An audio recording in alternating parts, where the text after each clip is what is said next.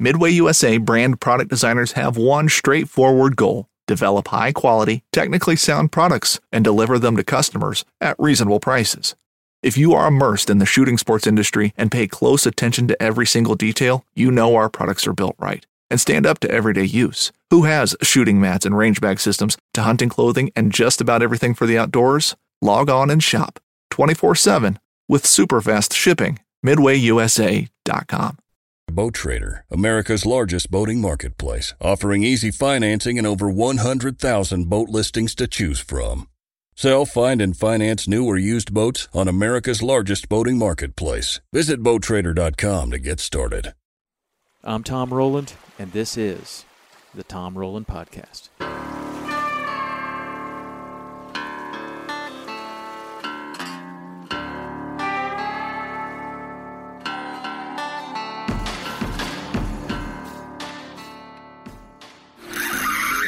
That's what we needed.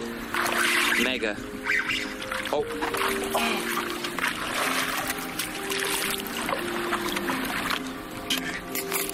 Never in my life have I seen that.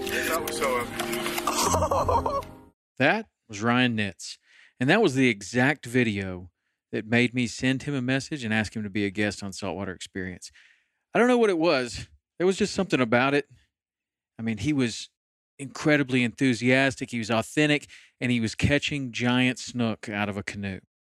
I contacted him and set it up, and I wasn't disappointed when I got there. He was knowledgeable and enthusiastic, just like he was in his videos, and he took us right to the same place that I had seen, and sure enough, there were giant snook there, and it made for some incredible television.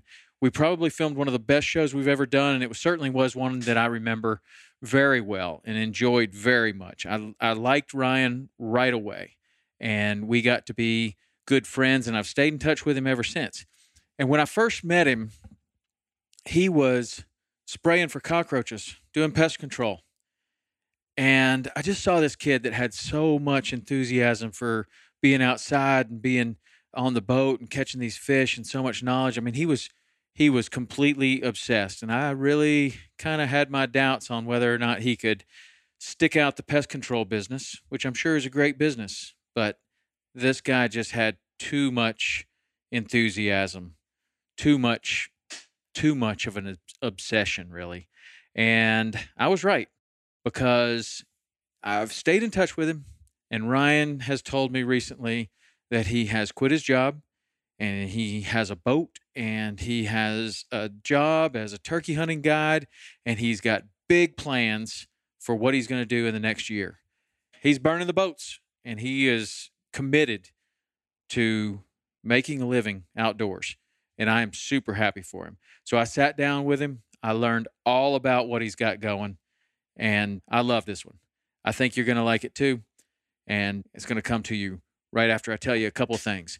First of all, as always, this episode is brought to you by Waypoint TV. Waypoint TV is an outstanding place for you to stream your favorite outdoor content. Man, there's so many different producers getting on Waypoint these days. Just a while ago, I was telling you there were over 60 different producers. I have no idea how many there are now, but there's way more than 60, and there's way more than 2,000 episodes. You can go there and get them all on any device you want for free. Go to waypointtv.com. You can find out exactly how. Also, we've got a bunch of exciting stuff going on. I just got some of the best podcast interviews that I have done yet, and Ryan Nitz is one of them. I also got to sit down with a young filmmaker, Davis Bennett. It's going to be coming up real soon. And two of the biggest YouTubers there are. Blacktip H. Huge. So many views on all his stuff. Found out all about Josh, what he's doing, where he's going, what his goals are. And then I also sat down with another guy that I really enjoyed, Deer Meat for Dinner, Robert Arrington. So stand by for those. Those are coming up in the next couple of weeks. We release them every Wednesday. I also want to take a second just to thank you for listening, and thanks for the feedback. I've been getting, feedback on social media, and then we've also set up an email address, podcast@Saltwater Experience, and I've gotten some really nice emails there. I really didn't know what to expect when we started this podcast. I just thought it might be kind of fun, and I am really excited to know that you guys are liking it so much. So if you want to send an email, go ahead, podcast@Saltwater Experience. And if you've got some people that you want to hear me interview, I'd love to hear it. Deer Meat for Dinner was one that a lot wanted. And I am so glad I tracked him down and I wasn't disappointed. So stand by for that one coming up. Also, if you could just rate and review this podcast on iTunes, that's going to help us keep this thing going and get to so many of these other interviews. As we get more and more people listening to it, makes it more of a sustainable thing. And I would love it. I'm having a really good time with it. So anyway, thank you all for all of that. Now, without any further ado, let me introduce you to my friend, Ryan Nitz. So what have you been doing, Ryan? Well, this year's got a lot of big changes for me. I actually just quit my job of 4.5 years. I've been doing pest control. And I came to that point where I was either going to put all my time and resources into making a pest control company. And I got all my certifications. You know, after working under somebody so many years, you can go get all the certs and whatever. And I did that. I was going to take out a loan and make a business out of it. And right before I did that, I just, with the Instagram thing, people say I'm Insta famous or whatever, but I have a little Insta cred and I have all these opportunities coming.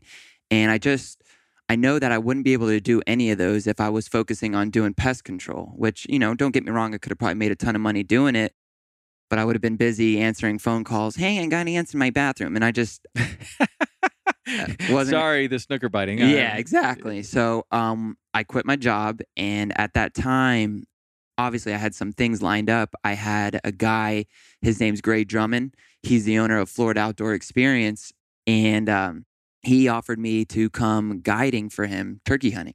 So that was my first step. What all does Florida Outdoor Experience do? Just turkey hunting, or do they do other things? No, they do. They are. So the owner is Gray Drummond, and very cool dude. He is one of the coolest dudes I ever met. He's like a 5th or 6th generation Floridian, and he owns a ton of land up in Chiefland that his ancestors owned back in the 1800s. So it's a really cool story. And he found me on Instagram last year. He wrote me and said, hey, man, I like your pictures and whatnot. Could you come take some pictures of the lodge? And in return, I'll let you bow hunt. He knew how to get you going. I said, I'm on my way. So I did. And it's one of the, I've been everywhere in Florida. I've hunted every North Florida, South Florida, West Florida. And this place that he has over there is one of the coolest places I've ever been to. Yeah. It is old Florida to the T. And so, we kicked it off. He liked me, I guess, and he offered me a job to turkey hunt. So that was back in the fall. So I was like, man, I really want to do this, but there's just no way I'd be able to do that if I was doing the pest control thing. So I quit the pest control thing and I just got back doing the turkey hunting. Turkey season's over and I was with them for 6 weeks doing that.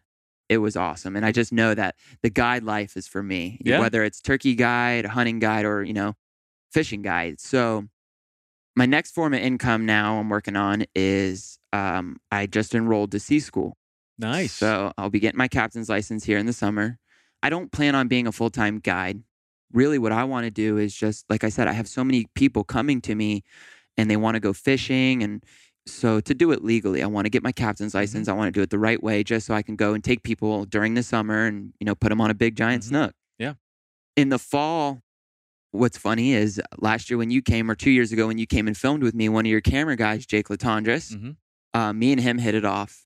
Since then, we've worked on a few things. We've gone hunting together, and he's doing, all kinds of stuff videography-wise, and he's taking me under his belt, and he's going to bring me on some projects with him and let me work with him. So we got a few projects lined up in the fall for that. So that's what's set in stone right now. What I want to do along the way is YouTube it all. YouTube the journey from, I already did, some clips of me quitting my job and whatnot.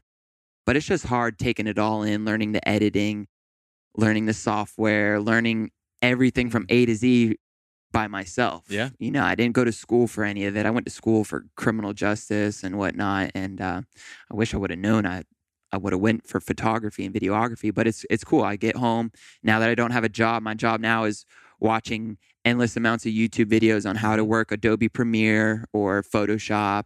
Yep. And so it's just, this next year, I don't really plan on making any money, but it's getting that foot in the door to get there. Yeah. So it's going to be a journey. Awesome, man. Yeah. Well, Jake Latondras, some of the audience may know him.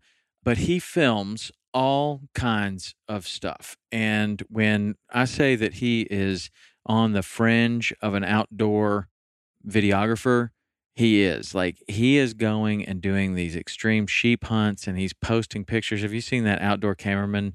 He has an Instagram. His handle is like outdoor cameraman, I think. Yep. Outdoor cameraman. Yep. And he's been posting lately a ton of these pictures of him on these knife edge ridges. I mean, he's got ropes, he's got cameras, he's trying to do all this stuff. And I think Jake specializes in the most difficult, most extreme, challenging situations that a cameraman can find themselves in. It's cool. That's a cool Instagram because he writes like a little story. Like, it's not just throws a picture up there. He writes a little story of, like, I got to this place and I wanted to do this and I found this guy that could take me up there, and he's like, I don't think you can do it. And he's like, I can do it. And then they go up there and they become fast friends, and then they climb this ridge that basically the story that was on there was basically his life is in this guy's hands and that guy's life is in his hands, and they just met at the bottom of the mountain and they throw themselves into this deal. And he was saying that was one of the more memorable things that he's done on his travels. But man, Jake is an excellent one for you to be mentoring under, because he's a camera geek. He knows all about the cameras, but he also specializes in what you do, and that is getting out there and being in the stuff. So that's cool. So what's your first project with Jake? What are you planning on doing? Well, we're going to go to Texas on the Guadalupe River and film some stuff there. I really don't know the extent of it yet. Is that fishing or hunting? I don't know. I don't know. Not asking too many questions. Yeah, I don't know. The thing in Texas, I'm not sure exactly what it is. He just said, I need another cameraman. Are you down? And I said, I'm down. So we haven't worked out the details with that yet. But I do know that we're going to Alaska in November. Nice. And there I will be helping him I'll be filming him on a black Sitka hunt, blacktail hunt. And we're going up there on Kodiak Island. Whoa. Yeah. So you've seen that one clip, right, of him with the with the bear that's right over his shoulder. That's probably the best clip that you can get. Unbelievable. Unbelievable. So what we're talking about is Jake Latondras on his Instagram. He is actually shooting. There's a hunter in front of him. You see the hunter's shoulder, and then and it's just a little bit out of focus, and in focus is this giant Kodiak foaming from the mouth. I mean, coming in. It looks like, even the camera, Jake is rock solid in there and he is holding it. But it sometimes the hunter's even like, now's the time. We're going to have to go. And Jake just hangs in there and hangs in there and hangs in there. Incredible stuff. And that's got to be, I don't know how you do that, but I guess Jake is just focused on the shot. It's like, I'm just going to hang in here. Exactly. And that's where he shines. I don't think my video of that would have been like this the whole time. I don't know. My video like that would have been down on the ground and you running. Well, I know enough not to run from a grizzly bear, but I might have just been kind of behind something. As long as you can run faster than the other people, you're fine. That's what they say. You can carry a .22 and you just shoot your friend in the foot. Yep. So, well, this is a giant change. And were you in turmoil over this decision, or was it one of these things that you just slam the book, I'm done? Yeah. When something gets in my mind, that's it.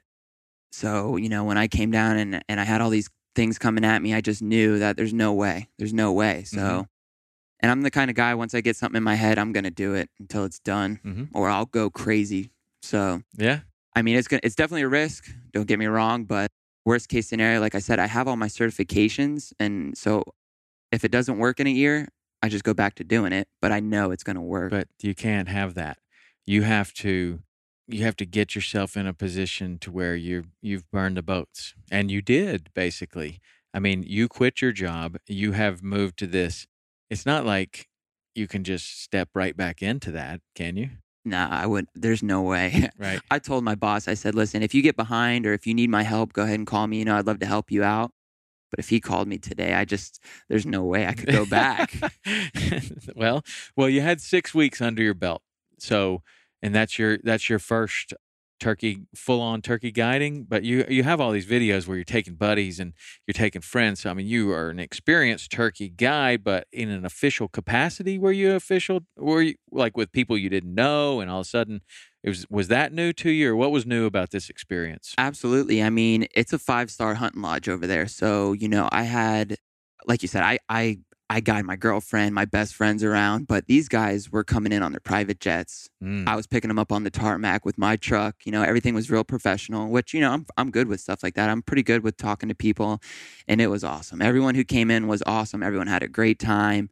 All the guys that I guided, I still have all their contact information. They all want to come fishing now. Mm-hmm. So it was awesome. And just being up there, being with the guides, some of the guides there are Chris Whitman. He was one of the guides. The captains for, he's the founder of Captains for Clean Water.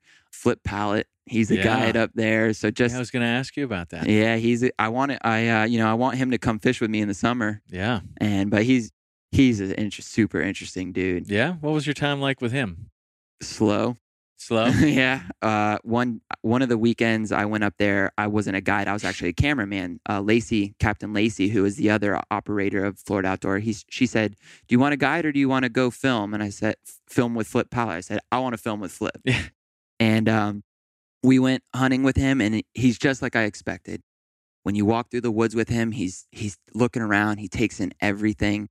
He walks 10 yards and stops and listens to, I don't know what he's listening for, but you can just see that he's just an old Florida boy just living in his element. Mm-hmm. And I could talk to him for hours and never get bored. The stories he tells, the way he tells them, just super cool dude. So I hunted with him, and his client that we were with shot a bird, and it was just a super cool time. But I want to go fishing with him. I want him to, most of the fishing I do is conventional. And more I'm surrounded, a lot of my new friends are fly fishermen, and they all tell me the same thing. Fly fishing is great. Once you do it, you're not going to turn around. So I want to pick it up, and it'd be cool to have Flip come down and just learn it from him, or just learn a few things from him. But I know he's a busy dude, but if I can get him down for a day or two in the summer, that'd be pretty cool. Man, I'd like to go fishing with him too. That's definitely somebody on the list of people that I would love to share a boat with one day. Absolutely.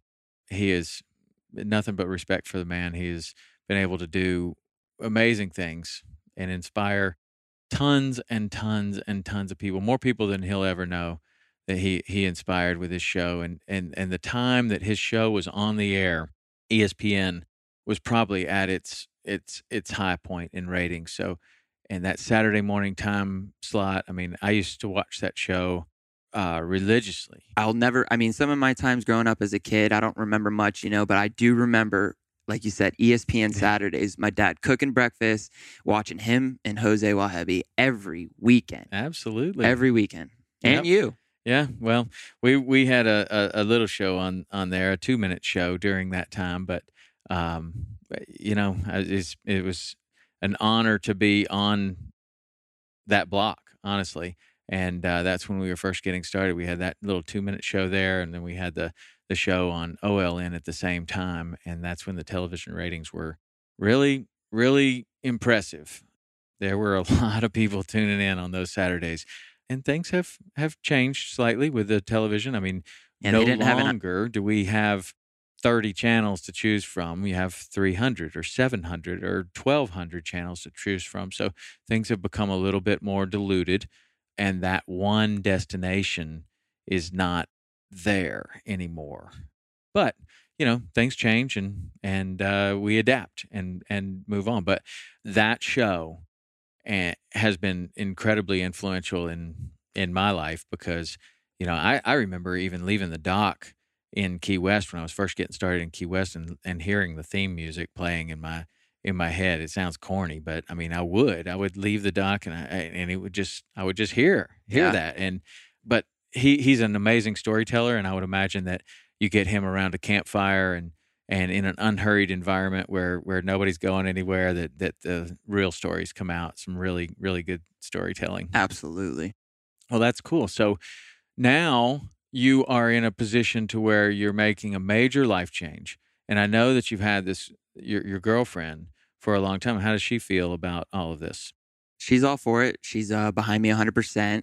she's a little jealous that, Monday morning comes around, she's going to work and I'm going fishing. Yeah. And down the road, I would love to, make enough money to where I can tell her, okay, quit your job and, come with me, whether you're, the host or the camera lady or, because people want to see her too. Right. And she's something else. I mean, she hunts and fishes better than 99% of my buddies. Mm-hmm. And what's cool about her is, she didn't do any of that before I met her. Her parents and her grandparents were pretty conservative. Is she a Florida girl? Yeah. Okay. And so when we first started dating and I, started taking her out to the woods, it scared the heck out of her mom and her grandma. And like to the thought of her going out in the woods with a gun and a redneck cowboy or whatever, that's their idea of it. Now they love it. They all bought fishing poles. They go fishing. And really? That's awesome. It is You've cool. had that effect on that whole family. That's amazing. It is cool. And that's it with most people who don't hunt and fish. They don't get it. But once you show it to them, they love it. Yeah. So it would just be cool to bring her on and just have her every step of the way because she would just be a huge help. So that's the goal. In about a year, if I can start making enough money, just tell her, okay, quit. We got it, But so the money's coming from the full-on turkey guiding. Mm-hmm. And that was a booked out season. And now you're in the middle of that. And you told me that you were you're going through all the footage that you shot and all of that and learning how to edit and you're working on that. And then when does the stuff start with Jake? Jake starts, recently we were supposed to go to Texas in June and I think that got postponed. I just was talking to him today. It got postponed due to, how politics are sometimes. Not everything was lining up. So that got postponed to the fall. So really this summer, it's just working on, learning how to work this camera, my new camera, learning how to edit it, learning how to C-School. I got to do C-School, learn how to become that, and just figuring out all the grown-up stuff, taxes, health insurance, doctors, all that. Yeah, that's a big step. It is. And especially, I don't really have anyone to mentor me. My mom and dad, great people, but I don't come from money. They don't have health insurance. So when I have any type of health insurance question, like, hey, mom, should I pay this medical bill? I don't pay them. So I don't have anyone to really I'm just doing it all on my own. Yeah. Figuring it all out on my own, which I love. I love it. Well, I remember those days of starting the business and figuring a lot of that stuff out. And luckily I could ask my dad a lot of questions and did ask my dad a lot of questions. Probably didn't ask him enough questions in hindsight, just thinking I learned by beating my head against a wall. That's how it seems that I learned best. But yeah, I mean, there are a lot of people out there that you could ask. A lot of people would be happy to help you with certain things like that. But that's tough. So you're 27, is that right? Yep, just turned 27. When I was 27, I was starting my business, and that's when my wife and I decided to get married, right in there. So that was a real big year. That was a real big year for me. So I'm kind of trying to put myself back in that situation. But you remind me a lot of myself, man. Just ready to roll and hard at it. Oh, I'm ready to do whatever I can get my foot in. I'm ready. Now that I don't have a job, I'm just anything that comes my way, I'm ready to tackle it. So when we talked before, you were talking about not only just working with Jake and doing the turkey thing, but like traveling and telling your story like that. Are you still thinking about doing that? Absolutely. So where else do you like to go? Well, I like it everywhere. Everywhere I go is so different and so fascinating to me. Just going to every year I like to go to Nebraska, and we're planning a trip now with my good friend Colton and Brandon. We like to go up there every year and do turkey hunting up there. But I would love to create some kind of YouTube platform where, people are always messaging me, Ryan, I want to see more of you. I want to see more of you. And, when I was doing the pest control thing, it was hard to work 8-10-hour days and then come home and edit. Yeah. But people want to see it. So I would just love to create a platform where people who can't go out there and do it can see it. Mm-hmm. So going to Nebraska, going to a small town, Nebraska, filming everything A to Z, people love to see that. And that's what I want to do. And I'd also love to collab with, people like you were saying, Davis Bennett. He's a local guy here in Jupiter. Yeah. I would love to go film with him a day, or another guy around here who's pretty big, Paul Cafaro. Oh yeah. My son follows all those guys, man. And that's actually probably because of my son. I'm pretty sure that's how I found you, is my son's like looking at all these and he's following you, Paul, Davis, Ryan Izquierdo, and so I ended up following all these people, or maybe I was following you first, and he had that whole group, and he just continues to show me this cool stuff, man, and ended up the same kind of deal. And it goes back to this Instagram thing that is just, I've done it now a whole bunch of times and doing it again, where you just are able to get this idea of someone's life, like what it is that they do. And they're selecting these shots and they're selecting these photos and they're selecting these videos for no other reason than they think they're cool. Right. And so you get on there and it's just consistent. That's cool. That's exactly what I think is cool. That's exactly what I think. And you go through these this feed of video clips and pictures, and eventually it's like, man, I know that this guy is doing exactly what I would want to do. And so that was exactly how it happened with you and I, of just making contact through Instagram and through the message, just saying, hey man, would you want to get together and fish? Well, I know, like you say, Instagram's great. I mean, some of my best friends now are through Instagram. It's because of Instagram. And I think the way you really found me was through David McLeaf. Oh, yeah, that's right. That's exactly right, yeah. Man. I can't believe I leave David out, man. David is such a good dude, and he kept posting these giant snook. Like, David, what is going on? He's like, this guy, Ryan Nitz. He's awesome. Like, should we go film with him? And he's like, oh, he would be awesome. So that's when it happened. That's exactly right. Sorry, David. Yeah. You might be listening. I'm sorry I left you out. I don't mean to leave you out. Big Dave. Yeah. So I was, how me and Dave hooked up, I was taking pictures of turkeys and putting them on there. And, I don't know if I messaged him or he messaged me. He was doing the same thing. And he was like, man, you're taking great pictures of the turkeys. I said, well, come on over. Let's go shoot one morning. Mm-hmm. He lives on the west coast of Florida, but he had no problem driving 3 hours to come take some pictures of turkeys. Yeah. And that just shows you his drive for it. So we started taking pictures together and, instantly hit it off. David's probably one of the nicest guys I know. Unquestionably. Yeah. That one of the nicest Super guys. Cool dude. And he makes for a good bodyguard as well. Absolutely. If you need one. Yep. But David, you're talking about him getting up and driving 3 hours. I used to say, David, we need a photographer. And he's like, when? Tomorrow morning, we're leaving at 6. And he would get in that little red truck. Yep. Did he still have that little red truck? No, he finally upgraded. I know he's upgraded since then, but he had this little red Toyota, and man, he would just drive 8 hours, whatever it took. And he would show up, and then he would take those pictures. And I always, what I liked about David McLeaf the most is that it's very similar to you and your fishing. And one of the things that drew me to wanting to fish with you was that you fished out of a canoe, and you had a 5-gallon bucket was your live well, and you had a canoe, and you were minimalist, and you had maximum results. I thought that was super cool. David would show up with this little tiny yellow Pelican box, and he would maybe have one extra lens in there. He had a big lens and a small lens. That's it. And at the end of the shoot, his shots were phenomenal. And he just was very selective. He didn't have a motor drive and taking, 1,000 pictures. He would the tarpon would jump and he'd go click, click. Got it. And and he would get it. And he's got the right eye. He's very talented. I saw the same thing in your photos that you had the right eye. And that's what Instagram does for you, is you're able to get a glimpse of what someone thinks is cool, not just today, but over time. You can look back through 3 years and you can see either the progression of their photography or that it has remained consistent throughout. And like David with his I don't think there's anyone who has nailed the tailing redfish at sunset shot or the caught redfish at sunset shot more than David. And he's just got that so dialed because of his fishery. That's what happens there, where he fishes every evening and every afternoon at a certain time of the year.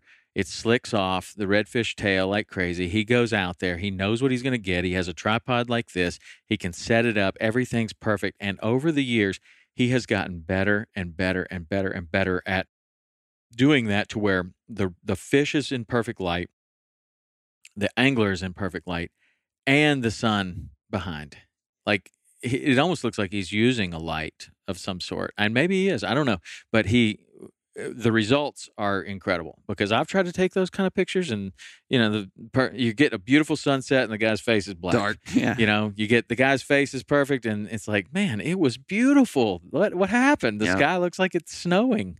But he's done such a good job like that, and but that's what it takes, I think. For I don't know. I guess if you're a trained photographer, okay, well, it's really bright there, it's really dark here. This is how you need to set up the camera and all that. I think in David's situation, it's just repeated trial and error. And it's like, that one looks really good. This one looks terrible. This one looks terrible. I'm going to go back to what I was doing before, and that's kind of the photographer I am. David's probably way smarter than me, so he can cut that learning curve down a lot. But he's got that shot. He really does. That's amazing. So what I would like to see is more of you fishing out of the canoe. Yeah.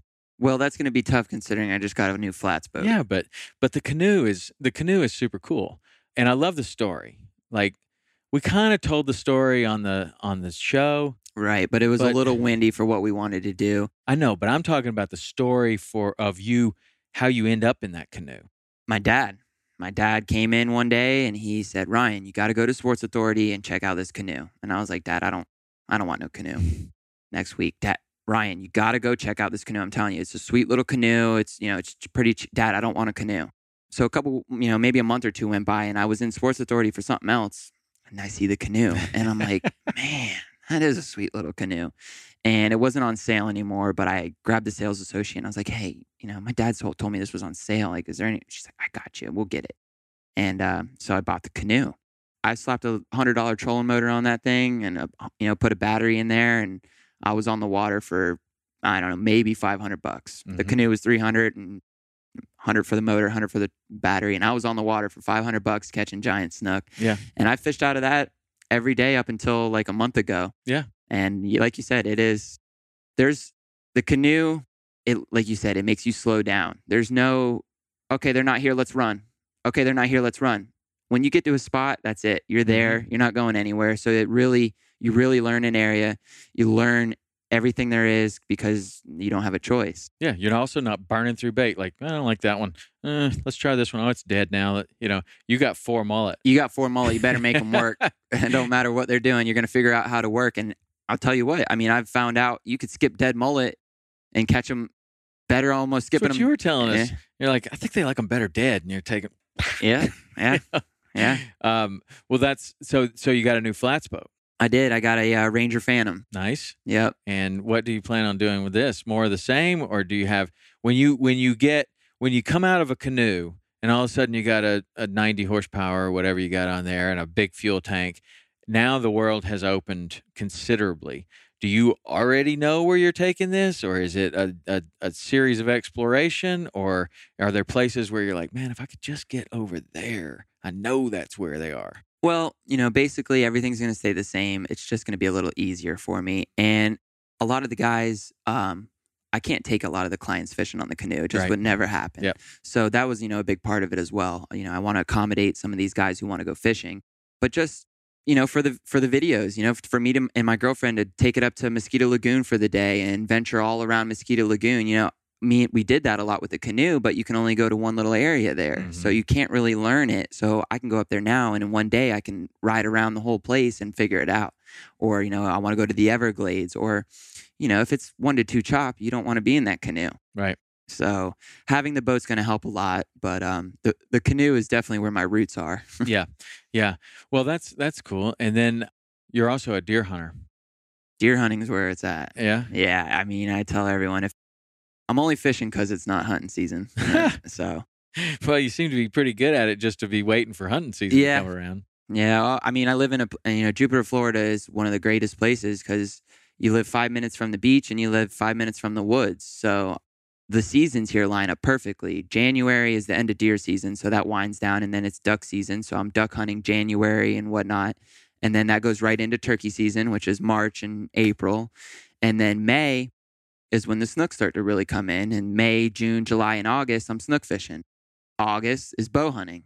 And so it's great. There's always something to do here. Yeah. So, but yeah, bow hunting is my number one passion. I love bow hunting.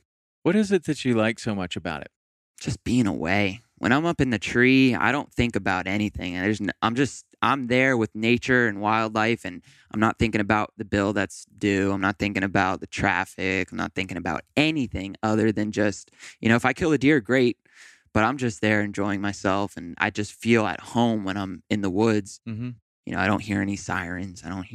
It's just great. Yeah. So one thing that I've been very interested in when I follow you on Instagram and seeing what you're doing is you're having really good success, particularly on turkey. And I'm a deer hunter to an extent, but I'm more of a turkey hunter. I like turkey hunting better than I like deer hunting. I don't have the outlet to deer hunt like I have the outlet to turkey hunt where I am. So I can kind of learn the turkey on my own, and it's just easier for me to go there at that time of the year and do that than it is typically over deer season for the last 10 years or whatever. The boys have been wrestling. So there's wrestling practice, there's wrestling tournaments, there's wrestling this, there's wrestling that, almost through the entire deer season. So that is not a life enhancer. That is like, I'm going to miss the wrestling tournament because I'm deer hunting. That didn't work. And I didn't want to do that. So my hunting has been more turkey hunting. So when I see all of these turkeys that you're killing, and then I realize that you're doing this on public land, how is it that you're having such success turkey hunting on public land? Because I don't know the areas that you're talking about. So maybe it's a giant expanse. Are you just going further back than other people, or how are you doing this? It's a combination of things. I mean, ever since I could venture out from the home without my mom yelling at me, I was out in the woods. I eat, sleep, breathe the woods. I'm out there all the time, whether it's with a camera or a gun. And over the last, I'm 27, the last 10 years, I spent a lot of time with the turkey. I know what they're going to do. I know what they want to do. As far as the public land goes, I'm in a position where, I probably get to hunt more than most people. Mm-hmm. So that absolutely helps. I'm definitely walking farther than most people. Anywhere, a 7-mile day for me is nothing. Like that's average. You're walking 7 miles, whether it's, 3-4 miles in, 3-4 miles out. And just going that extra mile, most people are out of the woods at 10 o'clock. Let's go to breakfast. We're sitting all day. Yeah. And I've killed most of my turkeys 12, 1 o'clock. No kidding. Yeah. So, and the turkeys that you're killing that time of the day, are they Easterns or Osceolas? They're Osceolas. Down here, it's 100% Osceola. They're tough. A lot of time you end up hunting them like a deer. You're not really. The thing is, it's public land. So these turkeys, they see people, they hear people. They know when they're there every day. They know when there's nothing in the woods for 2 or 3 months, and then they start seeing headlights and trucks, and they start hearing calls. They shut up. The Osceola, I've hunted all the turkeys, and the Osceola is by far the hardest turkey to hunt. And I don't know if it's because of the swamp. They're just such thick swamp. They don't like to talk. They're very cautious. Or if it's just, who knows. But I just go the extra mile. Like I said, I go hard, and I don't stop until I get one. So that's probably why. And do you find that you're able to find hunting companions that can go as hard as you're going? Like Kaylin, my girlfriend? Yeah. She's there. Really? She's there 100%. She'll go every day like that. She'll slap a 25-pound climber on her back with a 10-pound backpack, and she'll hold her bow, and she'll walk through gator-infested swamp 10 miles and not complain one time. Nice. And so she's there, and most of my friends, they're all pretty much diehard too as well. That's awesome. Well, the public turkey hunting to me is one of the more frustrating things that I've done. As you start to work a bird and you get closer and closer and closer, and then you look across and there's another person there. And that happens 9 times out of 10. 9 times out of 10, you're seeing that happen. I don't know if you saw me and my girlfriend, we shot a double this year. I did. And that was on one of the hardest, you could ask anyone, one of the hardest places you can kill a turkey in South Florida. And the funny thing about that is me and my girlfriend, we got to the spot in the morning, and as soon as we started walking in down this trail, I seen headlights. So I walked over there, and you want to figure out, where are you going? Where, I don't want to, cross your boundary. You don't want to cross mine. Well, the guy comes up, and it's a father and son, and he's like, "Hey man, where are you going?" I said, "I'm going to walk down here." And he's like, "Oh yeah, I saw your blind." I was like, "Okay, well that's where I'm going to be." And he's like, "All right, well I'm going to walk, a couple 100 yards on the other side of the head." I was like, "All right, fine." Well, it gets light out and he's 150 yards away, which is like way too close, you know? So I was like, all right, you know, whatever. I'm not going to sweat it. I've been in this situation a million times before. And I just let the morning be, well, this guy's nonstop calling like every 2 minutes. And I'm like, oh. So I just let it be. Sure enough, he ended up killing one. Yeah. At like 10 o'clock comes around. I hear boom, boom, 3 shots. And I'm like, oh boy. And he comes out, him and his son shot at Jake. So super cool. I was like, all right, congrats, you know, no big deal. I told Ken, I said, let's get out of here. Let's just go to another spot. So this was at 11 o'clock. Most people would have probably head home, not us. We got back in and we just started walking for miles and to a place we've never even tried. And I started seeing some turkey tracks. So I said, all right, let's set up here. That day she killed a turkey and that was her first turkey on public land. It was a bearded hen, actually. Oh, yeah. And down here you can kill, you know, it's the rule is bearded turkey or gobbler. Well, on public land, I saw that bearded hen come out. I said, listen, that's a legal turkey. Let's take it. We shot that turkey Saturday night. You know, I'm like, man, you know, there was a lot of tracks. Let's go back to that place the next day. Well, the next morning we get there and I'm setting up. And at this time in the turkey season, I haven't even heard one gobble yet. And setting up the chairs and I heard one gobble and I was like, So I sit down and I get everything ready and I hit the call and the woods erupted. Like there was one going off here, one going off here, one going off here. And I was just, which is a huge deal. Yeah. So, you know, an hour later, you know, I didn't call too much with an Osceola. You don't want to call too much. If he hears you, he knows where you're at. And sure enough, 9 o'clock comes in, 2 of them come running down the road. I had some decoys out. Kaylin, she kept her composure somewhat. You know, I could tell she was like, her first shot, she actually missed. And, you know, here I am going, oh no, like this was a big deal. I knew she was going to be super crushed if she didn't get that bird. So she missed the first shot and the bird starts running. She had a 20 gauge and I had a 12 gauge. So she misses the first shot and I go to reach for my gun. And by the time I can even grab from my gun, homegirl already shucked in another round and dusted the bird on the second shot on a full blast sprint. Wow. Yeah. I was like, dang. So at this time, by the time now I have my gun up, I already see she shot her bird and the other bird's already running, 40 yards and I shot one time and rolled it. And it's kind of on film. It's kind of not because, in the chaos, I kind of hit the camera and it goes down. But you can pretty much see all the thing that goes down. So it was super cool. But we would have never killed those birds if it weren't for the guy who cut us off. Yeah. And, I tell people that all the time. I said, if someone cuts you off, just go somewhere else. It's not worth the hassle. People, they'll get into fights over this stuff. And it's just, for me, it's like, let them hunt it. Go somewhere else. Right. And it's worked for me more than once. I shot a giant deer 2 years ago. Same scenario. I got to the spot. Someone was there. And I was like, all right, well, I'm going to go over here. I go over here and I shot a giant deer. Nice. So it's just consistency, and drive. Just keep going and it'll happen. I had the same thing happen to me a lot of times on the fishing and even in tournaments where you scout this whole area. You don't see a boat for 2 weeks before the tournament. And then somehow when the tournament comes, this other guy's been scouting the same area too, but on different tides or at different times or different days or whatever, you're both looking at the same spot. Neither one of you have seen each other scouting the spot and you both show up at the same time. And it's like, man, what do we do here? Do you try to horn in there? And I don't do that. I don't, that has always made me extremely uncomfortable. I don't like fishing near anyone.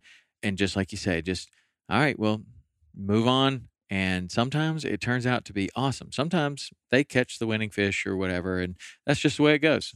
Then maybe you need to learn how to drive your boat faster. Yeah, right. Yeah, exactly. But that's the case with a lot of things, I think, is just, that's life. If you have all of your eggs in this one basket, well, what happens if something happens and somebody grabs your basket and takes off with it? Well, what do you do then? Do you just sit there and cry about it, or do you fight about it, or do you none of that is productive. What's productive is what you're saying is, I'll move on. What's the worst case scenario is that I go over there where I've been on the other side of this ridge. Never been there. I don't know what's there. So let's go over there and maybe go over there and realize, well, I don't need to be sitting in the blind looking at that ridge going, man, I think I need to go over on the other side of that ridge, because you've already been there, right? Right. So now, the property a little bit better, and you're learning each time. But I don't know. It's always nice when you show up where you want to be and everything works perfectly, and the turkey hops off the limb and comes straight to the decoy. But sometimes it happens and sometimes it doesn't. What's next for Ryan Nitz and blue sky it for me? Like you did a little bit about bringing your girlfriend in, and that's kind of the next year. I mean, do you see yourself pursuing this path? Because a lot of people get into the guiding business and they don't enjoy guiding as much as they thought because they're not the one that's actually shooting or fishing or whatever. Did you have any issues with that when you were turkey guiding? No, I had just as much pleasure, if not more, putting someone else on it and watching it. And that's when I knew, like, snook fishing or just snook guiding, I would be okay. Yeah. I've caught enough snook now where I don't care. Someone coming down, never catching a snook. Well, this was with the turkeys. They came down, they never killed an Osceola. You could tell once they shot it, like, just being a part of that was so cool. And I have, tons of footage of people freaking out with their first turkey, and it's great. And I have no problem watching someone else do it. So I know the guiding's going to be just fine.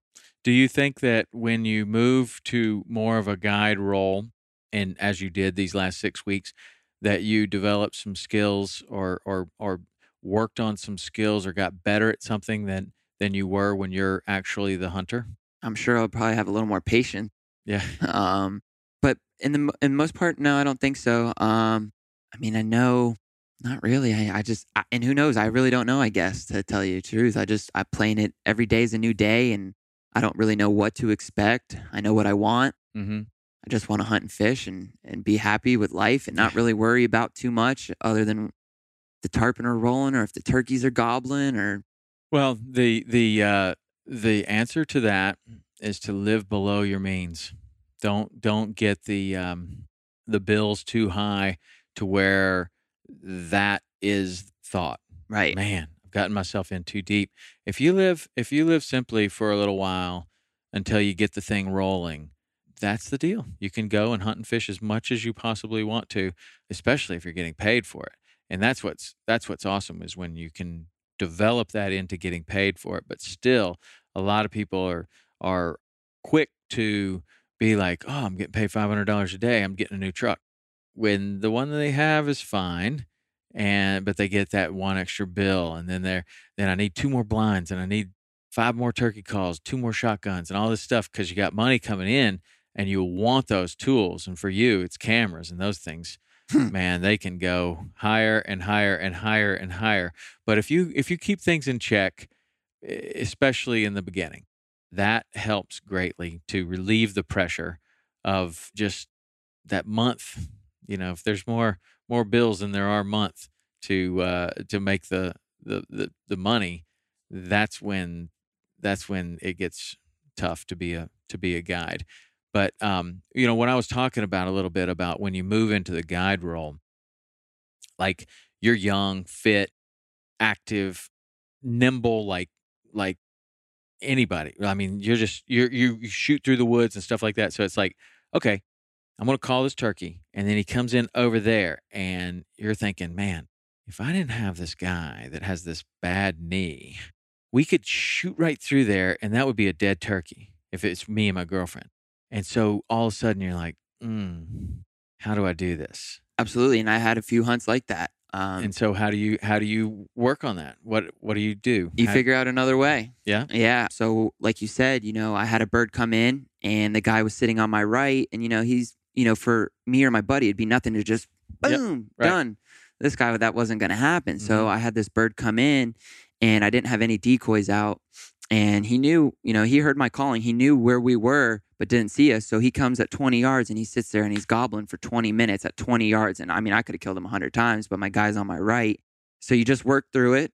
I ended up letting that bird kind of work away and he got about 100 yards away and I started calling again. And I kind of strategically placed it when he got to that kind of like a crossroad. I started calling and sure enough, he come right down the other road right in front of the other guy. Mm-hmm. So it was perfect.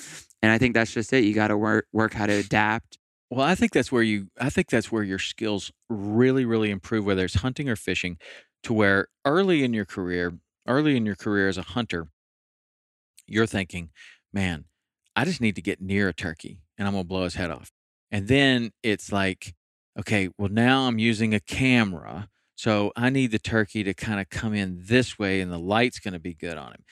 If you thought about that when you first started hunting, you're like, man, I just need a turkey anywhere. They can be anywhere. I don't care. And you're lucky to get them to get within 20 yards of you.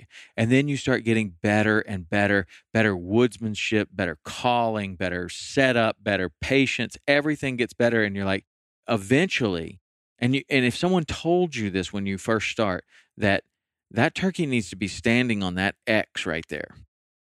And that's impossible. There's no possible way that that's going to happen.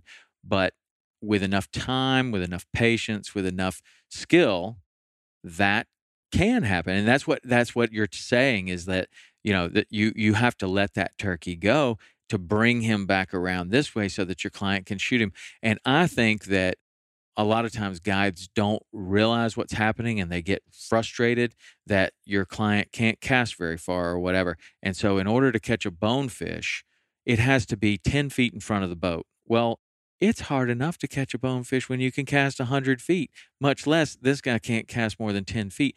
And so eventually, as you're getting frustrated, or if you can not become frustrated and start working the situation, you start to realize, well, maybe I don't have to cast 100 feet. Maybe that's unnecessary. And what we thought was the only way to do it is not the only way to do it. And in fact, we could get them to come 10 feet in front of the boat if we're patient. Now, of course, a lot of times that one situation where it requires a 100-foot cast, well, that fish just keeps on swimming and you never see him again. Or that turkey doesn't stand on the X and he just gobbles off that way and you never see him again. But I find that very interesting to talk to people that are just starting to guide, or in the television business, like you saw, we're asking you to take us to go catch those snook. Well, now you're trailing 2 boats behind you, and oh no, you can't catch it right now because we're shooting right into the sun, so the other guys need to be on the other side. It's almost impossible to do that. But if you do it slow enough and patient enough, and you realize if you just catch that one with the cameras in the right situation, that's better than catching 10 with the cameras in the wrong situation. Well, that seems like a complete impossibility until you just take the time and blow a few and just realize, I understand. This is the goal. We're trying to do it this way. And it doesn't matter if we do it the other way. But that's when your skills start to develop. And I don't even think people realize that they're developing. I know that I didn't. Right. Well, that's why I love hunting and fishing so much. I mean, it just conditions you to be a better person, patience, what challenges. The challenge, hunting, nothing is, every time you kill a turkey, it's something different happened. Yeah. There's no 2 turkey hunts the same. The obstacles, there's always going to be a new challenge. There's always going to be something different going on. There's always going to be a challenge, so, but let me tell you, when you were coming, I was nervous for that show. I was nervous because I was fishing out of a canoe, just doing my thing. So when you have this TV show call you and want to do a big TV show, and you were calling me, every few months to make sure it was going to happen. And I told you, I said, it's going to happen as long as it ain't windy. Mm-hmm. And 2 days before, you said, hey, we're on our way. Is everything good? I was like, it's blowing about 25. So I was nervous. But like you said, we took our time and we got that one first big fish in the boat and we did it. Yeah. We did. Yeah. It was amazing. That's still to this day one of my favorite shows that we've ever shot. And it shows apparently it shows to the audience because that one has some of the highest ratings that we've ever gotten on anything. So it was really good. And I was in the Walgreens here getting one of the cards for this recorder. It's funny because I saw Davis Bennett in the same Walgreens, but I'm standing there and I'm looking at these cards and this guy comes by. Hey man, love your show, especially the one with the snook. And I was like, oh, awesome, man. That's really nice of you to say. But I found that it was interesting that, well, of course, he's interested in the show that's shot in his area, I guess. But I get that a lot, that people, they pick that show. And I think that it's super cool. We just had you as a young guy that has pioneered this fishing and took us in there and did something completely different than what we were doing. And that's super cool. 6 weeks at a turkey lodge. I want to know, are you cooking the turkeys when you're there? No. So no, it's mostly for the clients, what they want to do with the bird. But we had catered food every time. Well, I'm looking for a turkey recipe, and you're telling me you just told me you were eating too much Chick-fil-A. I'm thinking, because you're killing a lot of turkeys. No, honestly, wild turkey meat is way better than what you can get at Publix. I know. I like it. How do you like to do it? Fried. Yeah, but fried turkey's good. It's great. But anything fried's good for the most part. But I haven't really cooked it too many other ways, to be honest with you. Yeah. Yeah. We did it one time where we made these little bites and wrapped it in bacon and did that whole deal, and it was delicious. And in fact, my daughter, we cooked that, and then there were some chicken fingers there and the turkey, and she looked and she picked up the turkey, and then she ate all the turkey. Yeah. So she passed over the chicken fingers to go to the turkey, and that's really one of the things I like so much about hunting things that are good to eat, like duck hunting. I just talked to Robert Arrington about this, and I'm like, dude, you got to hook me up with a duck recipe because I love duck hunting, but I don't really like eating them. Right. So it takes a lot of the fun out of the duck hunting for me. But I love duck hunting because my dad took me duck hunting. That's my start into hunting, was this duck hunting and going to Mississippi and Arkansas and all of these places. And I have these incredibly fond memories of hunting with my dad, but I just don't really like eating them. I don't know. Maybe I can learn how to cook them better, but that's one of the things that I like about turkeys is, man, those things are good. Yeah. Those things are good. Venison's good. What else? Squirrel's good. I can eat squirrel, but the turkey is particularly good. Yeah, it's excellent. It's probably it's my favorite wild game meat. It'd have to be. I mean, elk's really good, but it's just so lean, and just what's funny is whenever I kill something, I always play a trick on my mom. Oh no, that's steak. She'll eat it. Oh, this is really good. No, that's not steak, Mom. That's deer. And she'll yeah. She's from New Jersey, so you know how that goes. But the same thing, like you said, you could put a plate of chicken nuggets and turkey nuggets and tell them that's a wild turkey after the fact they ate it. And did we lose it? No, we're good. So yeah, wild turkey's great. Yeah. So do you ever go out of the country? Have you ever done any kind of hunting or fishing anywhere else? No, I haven't. No need. Yeah, no need really, but I would love to. I need to get my passport is what I need to do. Mm-hmm. Because if you're going to be working with Latondras, I'm pretty sure you're going to need a passport. Yeah, I would love to. You need to get that right away because that is problematic if you don't have one and you all of a sudden need one. Yeah, and I've already, with Robert, he's asked me a million times to come with him, whether it's to the Bahamas or wherever, and it's like, all right, let me get my passport, and then I just never get it. But I'm going to get it, now that I quit my job and I just did the turkey thing. I'm finally starting to get all my ducks in a row. It's going to take a little time, but, I want to get everything up to point and be ready for, if Jake calls me and says, listen, we got to go to Nova Scotia for a month or whatever, let's go. He goes to some really incredible places, especially on those sheep hunts. Yeah. I mean, those things live in Iran and places like that. Extreme climate. And not the most hospitable political environment in a lot of the places that he's going to, which scares me quite honestly, quite more than grizzly bears. Right. Are you going to get someplace and get really railroaded by customs? I mean, you've got firearms and you've got all of these different hunting paraphernalia, and all of a sudden they're saying, in one of these countries, maybe that's $5,000 to get that stuff through. I heard this one story about this one guy going to get the last leg of his sheep Grand Slam, and I'm not sure what country he was in, but basically a civil war broke out, and they end up just staying in the hotel room while people are fighting it out in the streets, and then they got all their guns taken, and then they had to abort the trip, and then they had to retool and come back and try it again, and just amazing amounts of red tape, and quite honestly, that would really take the fun out of it for me. You're always stressing about it. Yeah, I just don't like that part. What's crazy is we went deer hunting last year in Nebraska, and me and Jake. And before the trip, I forget where he was, some crazy place sheep hunting. Mm-hmm. And like a month before the trip, the horse fell on his leg. Yes. And it crushed his leg. And this just shows you how tough Jake is. Well, a month later, he's going to Nebraska with me. He called me and said, listen, Ryan, right now I don't know. I'm getting flown by helicopter out of here. I don't know if we can go to Nebraska. I was like, Jake, don't worry about it. Well, sure enough, we made the trip. And, but that's just another thing you got to worry out there. There's no there's no medical center anywhere near. Yeah. You're hours, if not days, away from help in some of those spots. Yeah, that's really tough. Yeah. I don't know that I mean, you're climbing a knife edge ridge in a place that yeah, that's scary to me. Mom's a little far away. Yeah. There are forms of insurance, like you get that med jet or whatever, that if something goes wrong, they will come pick you up. Right. There's a number of different services that will do that. And that's probably a pretty good idea. Yeah. As you start moving in that direction to have, you could push the button and have somebody there.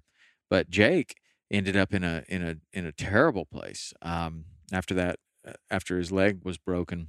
And I was really worried about him. Sent him a message and thought, man, do you need money? What do you need? He was, Jake's got a lot of friends and he had a lot of people that watch out for him. So he was fine. But, you're in a foreign country with questionable medical facilities, and you've got a multiple compound broken leg. Yeah. I don't know. Did the bone come out of his leg or not? I don't think it did, but it for the most part, it was shattered. Yeah, it was crunched. Really, really tough. And for a couple of days, I'm imagining that he, is going certainly without the kind of painkillers he would be receiving here. Yes. Yeah. Maybe it's a bottle of vodka. I don't know what they gave him, but I mean, just kind of grit your teeth and chew on this belt for a little while. And pretty much, the helicopter's going to be here in 2 days. Yep. That's tough, man. But he's a tough dude. He is. A cool story about that, though, is so we went to Nebraska a month later. And the way we hunt in Nebraska is you would take the truck, you would drive down the mountain or up the mountain to a bridge, and you would put the canoe in at a bridge, float about 2 miles downriver, and you would hunt there. And that's all great, but someone's got to go up the mountain and get the truck at the end of the day. And Jake obviously couldn't walk. So here I am, and this is a place he's hunted forever. So I'm walking up this mountain at dark at, 2 miles, and I finally get to the truck, and I'm coming back to go pick him up. And where I was just standing 2 or 3 minutes before, big old mountain lion jumps out into the road. Yeah, and I slam on the brakes, and I'm looking at this cat, and I've never seen a mountain lion, and I'm looking at him going, it took me a second to register what I was looking at, and he just looked at me in the light, and that thing must have been 8 foot long. His tail was giant, and it looked at me and just went right off the ravine. But I know for a fact that mountain lion was watching me walk that exact trail 2 or 3 minutes before. There's no way that thing wasn't just sitting down watching me walk right past it. Man, the mountain lion, I've never seen one in the wild. I'm not saying that one hasn't seen me in the wild, but I have never seen one, and they terrify me. I mean, I've seen grizzly bears many, many times, and they terrify me too, but because I have a little bit more familiarity with them, for some reason in my head, it has nothing to do with reality. It's just in my head. I'm a little bit more comfortable there because I've seen them. I see how they move. I see this. I see that. They're still terrifying. But the cat, I mean, I don't like little cats. I have a cat this big, and it will mess you up. I know. So I know. And they have teeth this long, and they could bite you on the back of the neck. I just, there are more and more and more of those things showing up. They're showing up everywhere. Yeah. I mean, so when I went back, I get back to camp, and I'm like, Jake, you're not going to believe what I just saw. He's like, what I saw? I was like, I saw a mountain lion. He's like, really? And I was like, yeah. Was I seeing things? He's like, no, there's a few around here. And so there was an old guy that lived on that mountain. And he's like, listen, if we see that guy tomorrow, let him know that you saw that. And so sure enough, the next day I see him coming down the dirt road in his old truck, and I wave him down. I'm like, hey man, my name's Ryan, and I just want to let you know, I'm here with Jake. He said he knows you. He's like, yeah, I know Jake. I said, listen, I saw a mountain lion last night. He's like, really? And I was like, yeah. He's like, well, recently I've been finding he finds deer whole up in the trees by his house. Yeah. Just whole deer up in the tree. And he's like, yeah, it's amazing. And I don't know if he said he was kind of explaining it. And I don't know if it's the same thing down here where there's a lot of Florida Panthers down here, but no one wants to acknowledge the fact that there are a lot more than what people really think there are. And I don't know if that's... So you're talking about a Florida Panther and a mountain lion. It's the same cat, right? Yes. Called different things regionally. Yeah, it's the exact same thing. So the one that you saw, now they're also Florida black panthers, which is a black mountain lion, right? That has adapted to the swamp and the dark environment, and it's just black. Have you ever? I haven't seen too much on the black ones. But this wasn't even in Florida. This is somewhere else, right? This is in Nebraska. The one I saw was in Nebraska, and that's your typical brown. Yep. Just right out of the book. Yep. But that cat I saw in Nebraska is the exact same cat we have here. Yeah. And they've even, and what a lot of people, and I don't know the facts, but I know that Florida brought in, I believe from Texas. They brought in some from Texas or maybe some other Midwest state. So technically they're not 100% Florida pumas. But when you look at the DNA of a Florida one and one in Nebraska, it's the exact same thing. There's no difference. So. Interesting. I don't want to see one. I really don't. I mean, I would like to see one like perched up on a cliff, like way away with binoculars, right. But I'm terrified of them. I really am. And I'm not terrified of many things, but grizzly bears and mountain lions. Those are two things. Now, I had an encounter with grizzly bears out west that was far too close for my comfort. It wasn't as close as what Jake saw and what we were talking about earlier. But for me, by myself in Yellowstone National Park, I was way too close for my comfort. And I'll never forget that. And it was when I was extremely inexperienced and just honestly lucky things didn't go bad there because I had no idea what to do and was just a young, dumb kid bumbling around in Yellowstone. Right. But that encounter really had a big effect on my life. And first of all, I've never gone back to that place, ever.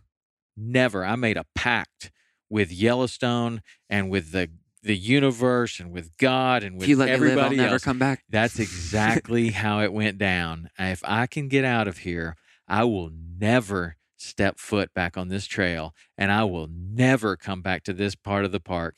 And I remember we were going through there, and I had my whole family there. And they were like, "What about that trail, Dad?" And I was like, Not that one. Nope. Not that one. I'm not tempting fate, and I'm not going back there. That place is sacred. Yeah. And I do not walk on that path, and neither do you, because you have my same last name, and somehow karma may come through. Right. You also don't go on that path.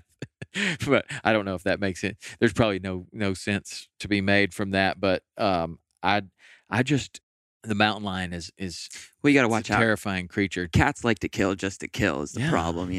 They like to just swat at something and kill it, not even eat it. At least a house cat does, and I can imagine that those tendencies go to they absolutely do, and that's why a lot of the people down here in South Florida are up in arms because all their cattle is just getting slaughtered. Their goats are getting slaughtered. What does it look like when you have a mountain lion attack on a cow? Basically, it's just a few puncture wounds in their throat, and that's it.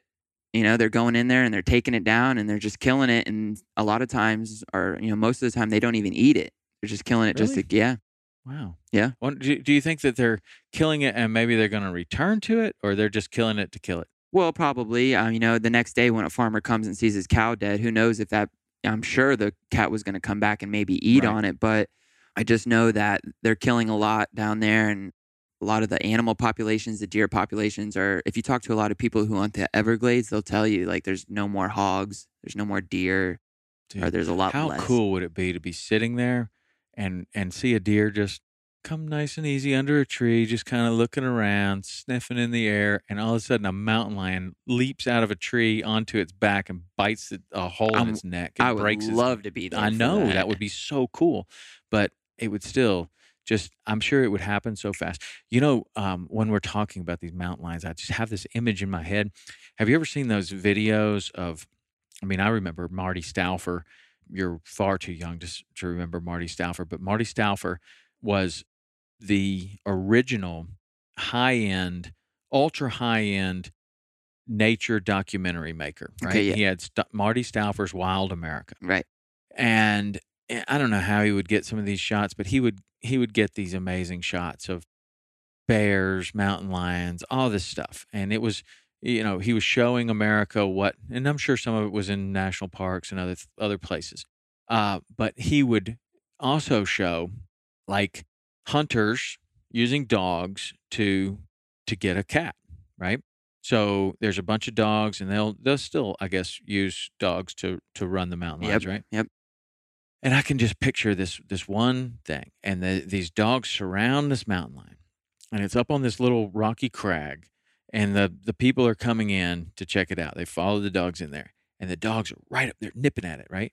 And this thing has its ears back, and it is just, it looks like the meanest thing that has ever existed on the earth. I mean, it's got its teeth bared. There's spit flying out. It's just, I mean, his eyes are just, it's like, man, you get one step closer to that dog. And that's what ended up happening on this one video that I remember, is the dog just keeps coming in, and he's watching this dog over here, and he's watching this dog over here, and he's watching this dog over here. And then this one gets a little bit closer. It's whap. And that dog is done. Yeah. Done. Yeah. Then all the dogs kind of back away a little bit. And the hunters kind of back off a little bit. But just the meanest looking animal. I just cannot imagine cornering one of those things that accidentally, that would be just. Imagine a lion.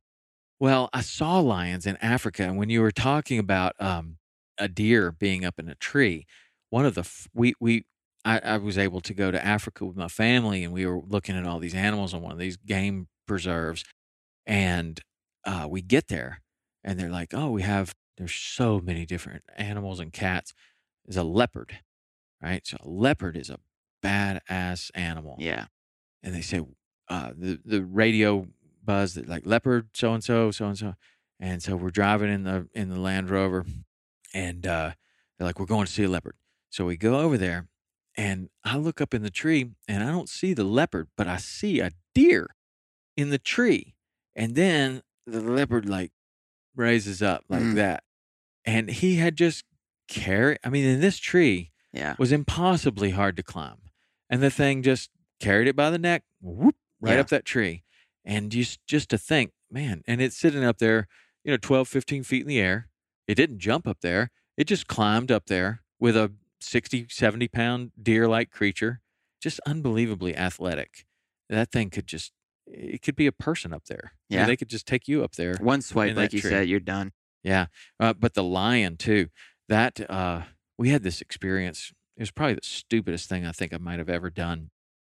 We're in Africa, and we've done all of these Jeep rides and everything. And if you're in the Jeep, you are perfectly fine. These animals have been accustomed to this Jeep their entire life. And as long as you don't change the silhouette of that vehicle, as long as everyone's sitting down, man, you can drive right up to them. But one time, my nephew stuck a GoPro out like this, and everything went, Yeah. Now that thing's injured. I don't know what's going on, but that's different. And I'm considering eating it. Yeah. And the guide was like, man, don't you ever do that. Don't ever stand up. Don't ever stick something down. Don't ever change the silhouette. Right. You sit down, everything's fine. Do that again, we're going to have to ask you to stay back at the camp, because they don't want to have to kill that animal. Right. But just incredible to pull up to those lions and look at this. I don't know how long they are, but they just kept on going. Yeah. And so the dumbest thing that I think I've ever done is they asked us if we would like to go mountain biking. And so we're like, oh, is it safe? Yeah, it's safe. Okay. And I'm thinking, well, I guess we're going to go to a different place than where we've been, because where we've been is definitely not safe. Right. So anyway, we go mountain biking, and I end up as the most fit in the family, being the adult that accompanies all the kids. Well, some of the kids were pretty young at that age, and the road has a lot of rocks on it and stuff like that. So several of them are having a hard time pedaling over these loose rocks, and they're kind of going down. So I end up being in the back, and the guide's in the front, and on his bicycle, he has a giant gun, because you don't go anywhere in Africa without a gun. So anyway, people are falling down. I'm helping them up and stuff like that. And the guide takes us through this grassy area. And I didn't really like that because I couldn't see everything like we were seeing. And it was just a small area. And we finished the mountain bike deal, and got to ride mountain bikes next to a giraffe. That was super cool. And we got to do this. It was an amazing experience. The following day, we go through an area, And we get to a grassy area, and it is exactly like the area that we went through.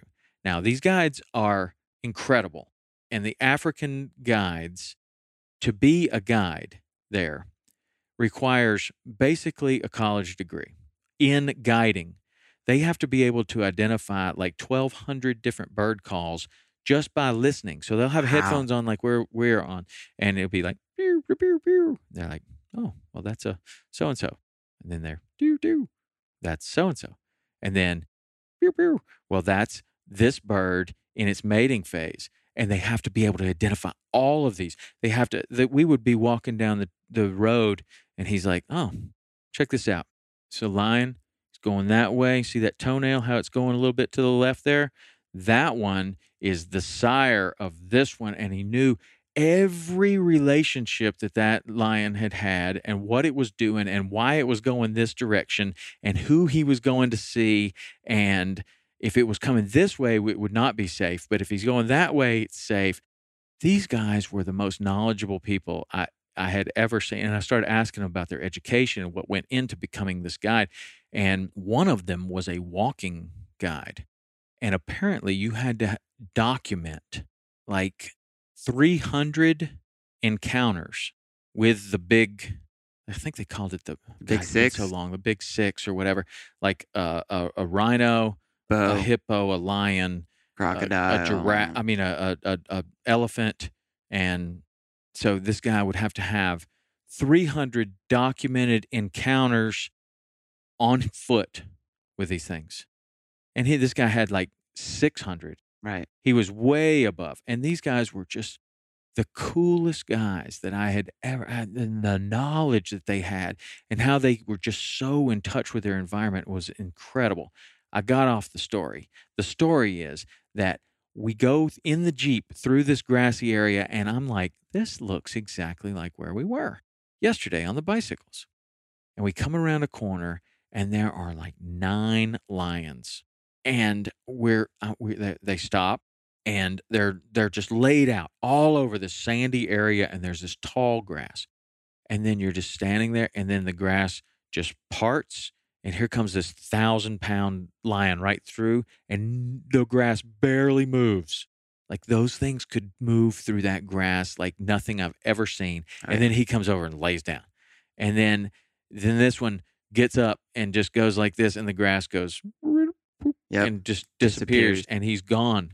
And it terrified me. I was like, we just rode through something like this. Now, I'm trusting that the guide knew that that's not where the lions were, but even just thinking about it today, I'm like, man, you get chills up and down your spine. You're like, we rode through that on bicycles, man. Yeah.